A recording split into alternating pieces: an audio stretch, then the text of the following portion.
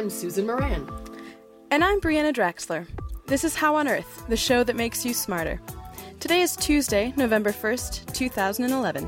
Coming up, why national parks, including urban parks, matter to our health and our national identity. I mean, we have kids today that we take out, they've never seen dark.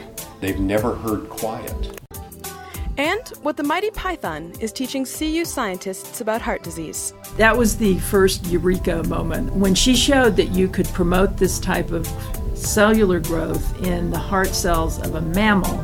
That motivated us to really push on this project.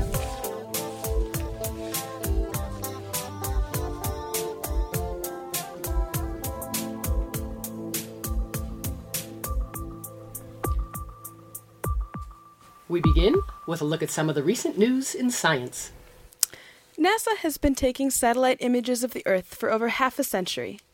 But these satellites are now reaching the end of their lives.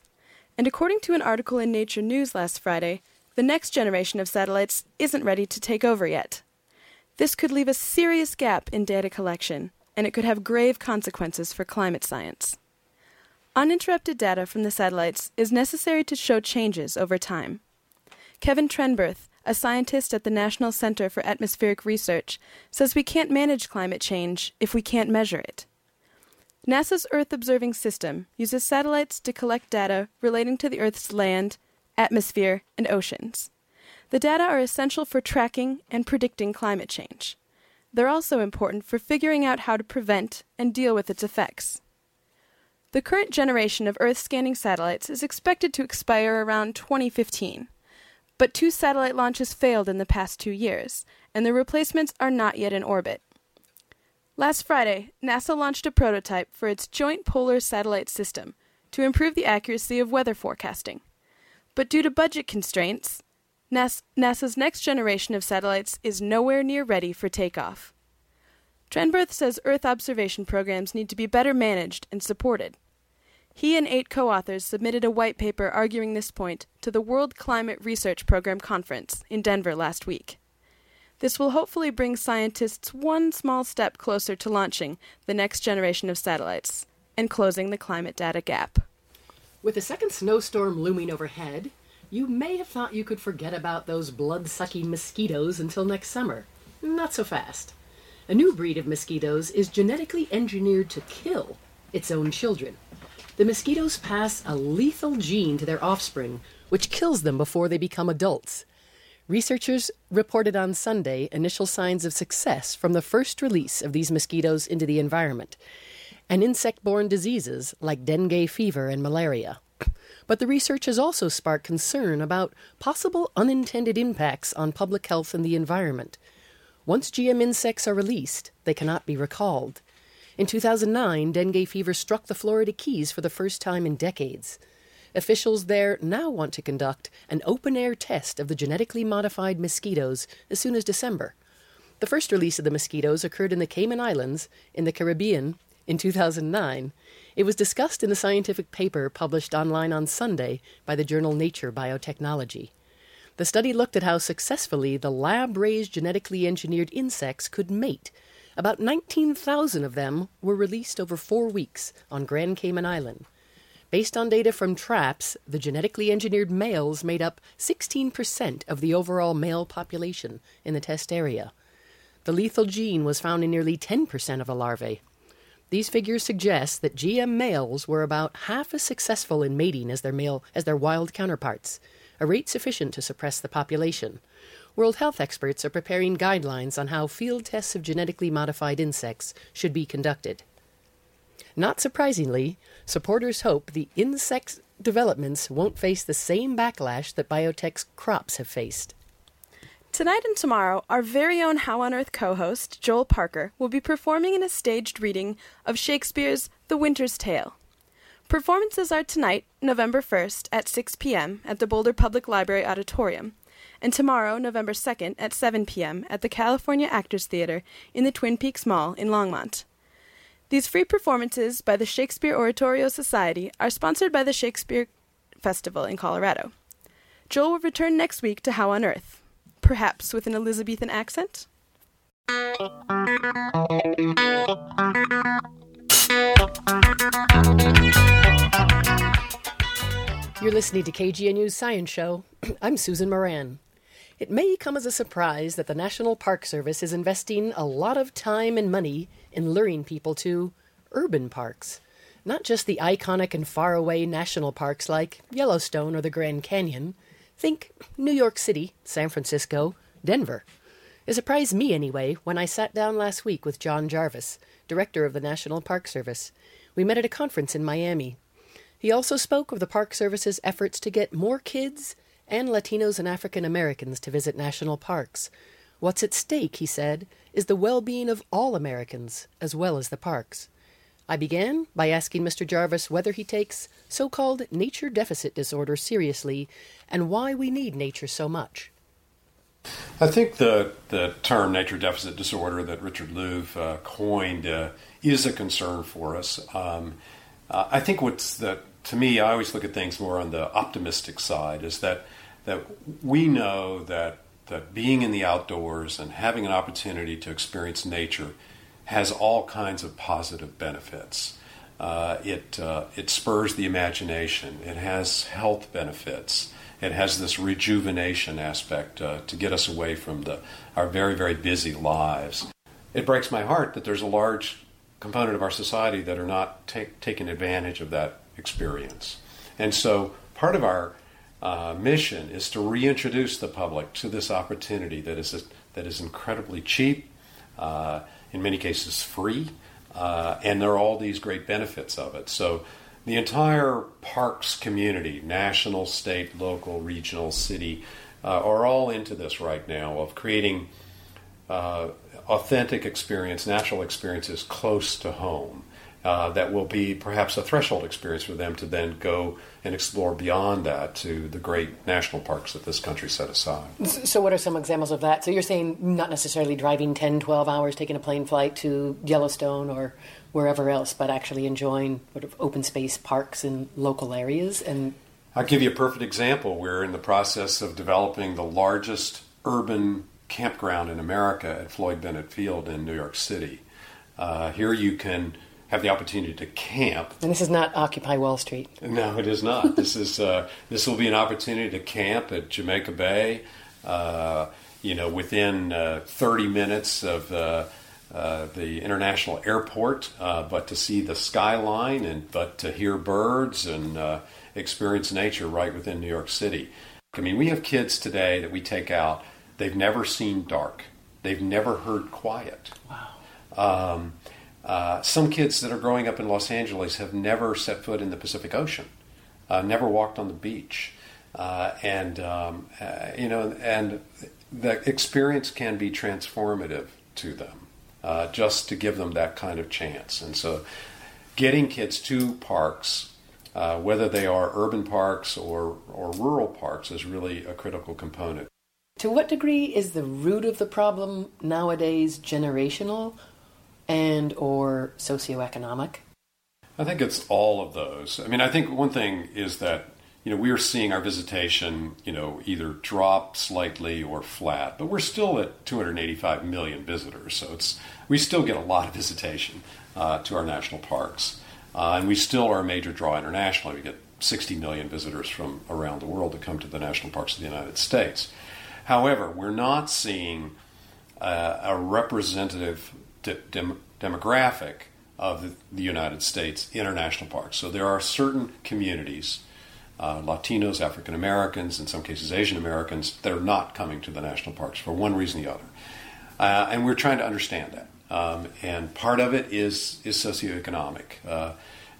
They may be, both adults are working, they may be working two jobs, they may not have transportation, there may be a lack of knowledge, and there may have not been any personal experience in their upbringing with these public lands and these great national parks, so that the parents take their kids to what they're familiar with.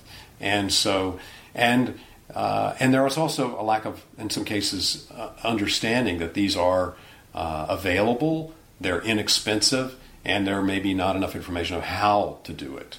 And so we're investing all of that kind of information. And we're focused a lot on young people to build a new generation of young people that are connected to these places as well. And what's an example of how you're trying to make inroads and are making inroads? Well, we have a number of programs that are specifically related to young people, particularly in the sort of teen up into early college, 20-year-old kinds of things. We have a lot of youth program in that area. And then we're highly encouraging them to use social networking to tell about their experiences, to share that experience, through photography, through blogging, all of that. And then that will spread, just like it does with all other kinds of things in terms of social networking, of creating a community around these kinds of experiences that will draw young people to come and experience the national parks.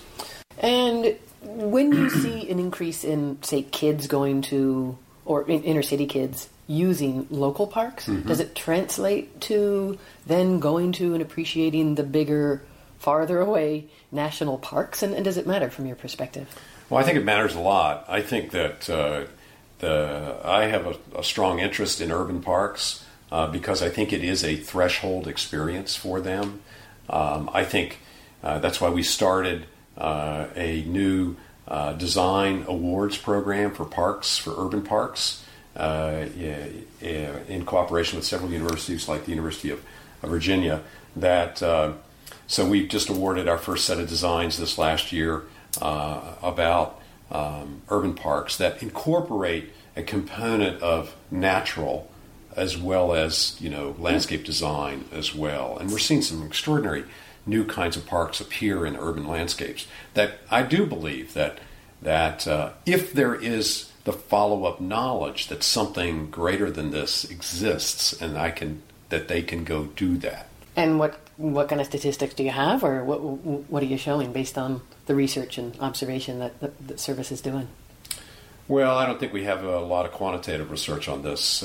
Most of it's anecdotal, but I certainly get a lot of email or notes from people that, as a result of some childhood experience or some opportunity within an urban environment, they come away with this, discovery that this is out there. I mean, I've heard this, and particularly for the programs that we've invested in young people that.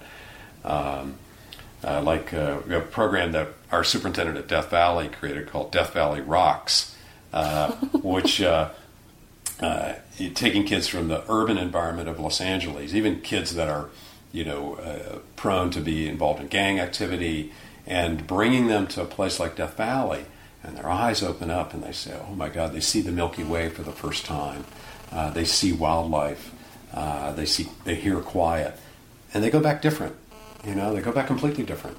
And one of the things that we were trying to do as well is they go back to their own community and they say, "How come I don't have a park in my community?" And then they become community organizers, and we have staff that can assist them. And through a variety of different kinds of urban park programs, we can help them build a park. Maybe there's an empty lot. Maybe there's a red field that could be converted to a green field. All these opportunities to build a park in their own neighborhood and take ownership of that park, have community around it to create community gardens, all that kind of stuff, and then they see that long-term relationship between what they have in their community and what they have as an American citizen that they also own, which is our national parks. And one other thing, which of all the places do you think is most in jeopardy now? Well, I mean, there are a number of challenges across our national parks. Air quality in the Grand Canyon, climate change, sea level rise on our coastal parks, the Everglades. I think among our big natural parks, I think the Everglades is probably the most threatened. It has incredible numbers of exotic species that have become resident, and whether it's Burmese pythons or tropical fish or other plant species that have moved into the glades. All of those kinds of things potentially threat this absolutely unique in the world system. We're pouring enormous amount of political and funding effort into the restoration of the Everglades, but it's still a big challenge. That was John Jarvis, Director of the National Park Service. An extended version of the interview will be on our website by tomorrow at howonearthradio.org.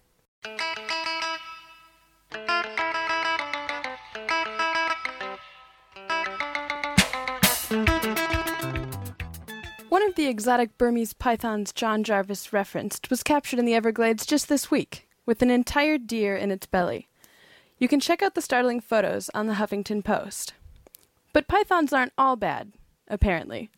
Studying pythons might seem an unlikely way to help people with heart disease. But a python's remarkable ability to quickly enlarge its heart and other organs during digestion is leading scientists at the University of Colorado in Boulder to uncover potential new therapies for heart disease.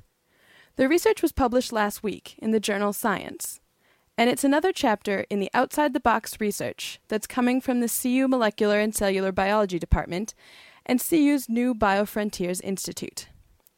The research includes scientists in several disciplines, working together as sleuths of medical science and biology. What's more, this new study is not only about how python hearts are giving clues to the workings of the human heart.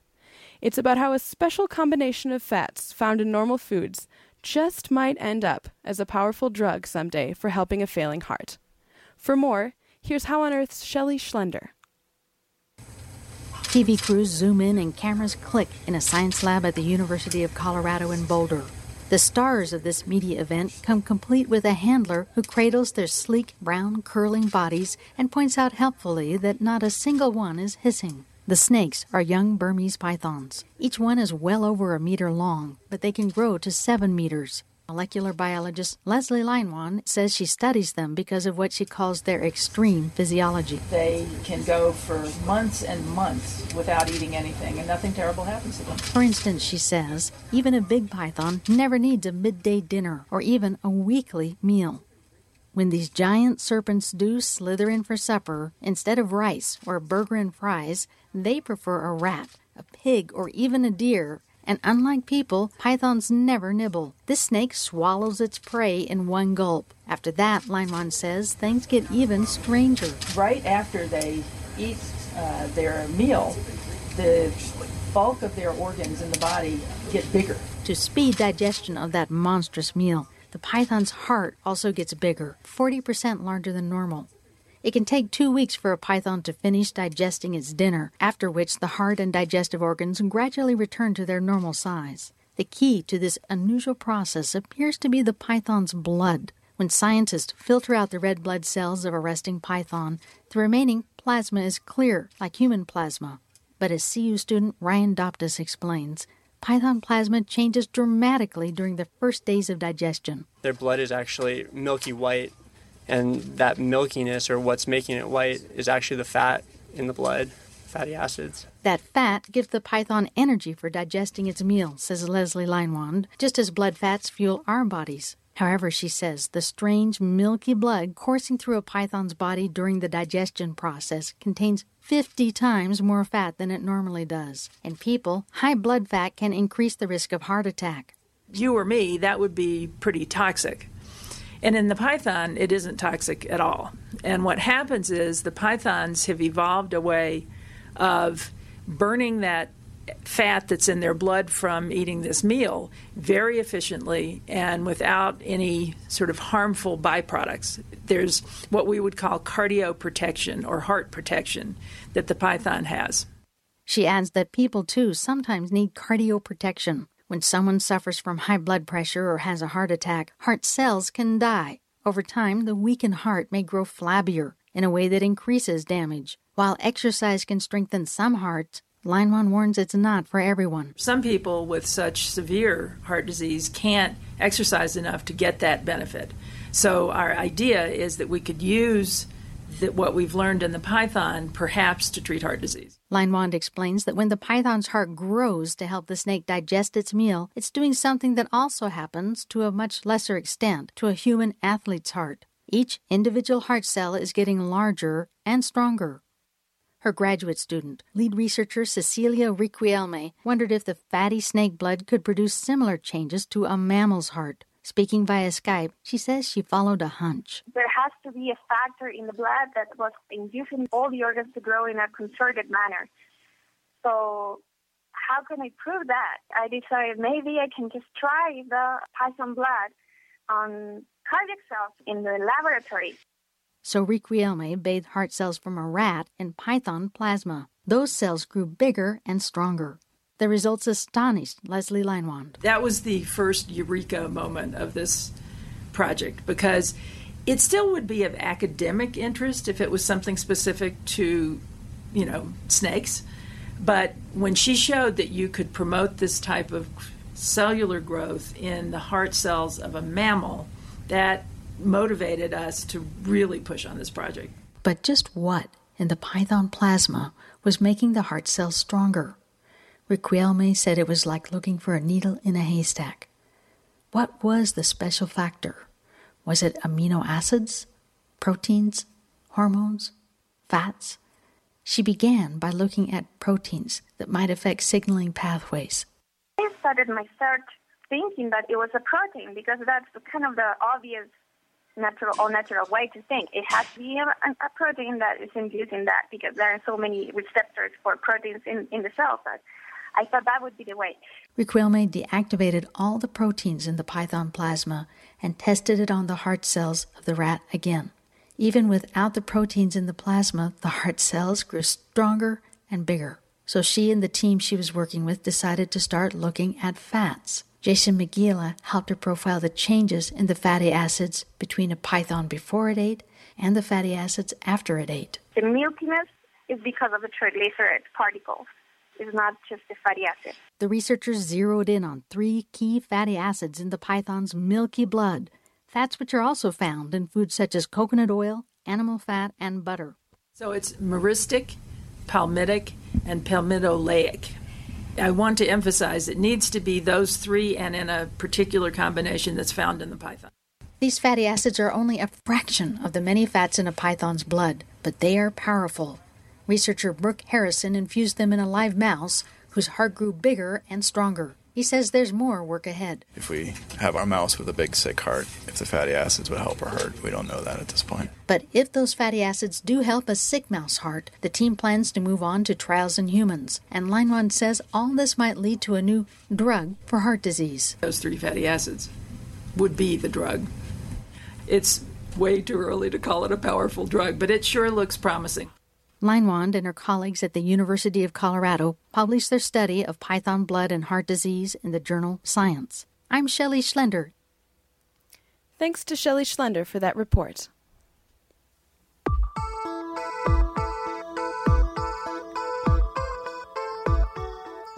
That's all for this edition of How on Earth. Our executive producer is Tom McKinnon. This week's show producer is Susan Moran. Our engineer was also Tom McKinnon, with additional contributions by Shelley Schlender. Our theme music was written and produced by Josh Cutler, a.k.a. Techler. Additional music from Thomas Mapfumo. Can't listen to How on Earth at our regular time? No worries. Just go to howonearthradio.org and click on the iTunes button to subscribe to our podcast. Send your feedback to the KGNU comment line at 303-447-9911. For How on Earth, the KGNU Science Show, I'm Susan Moran. And I'm Brianna Draxler.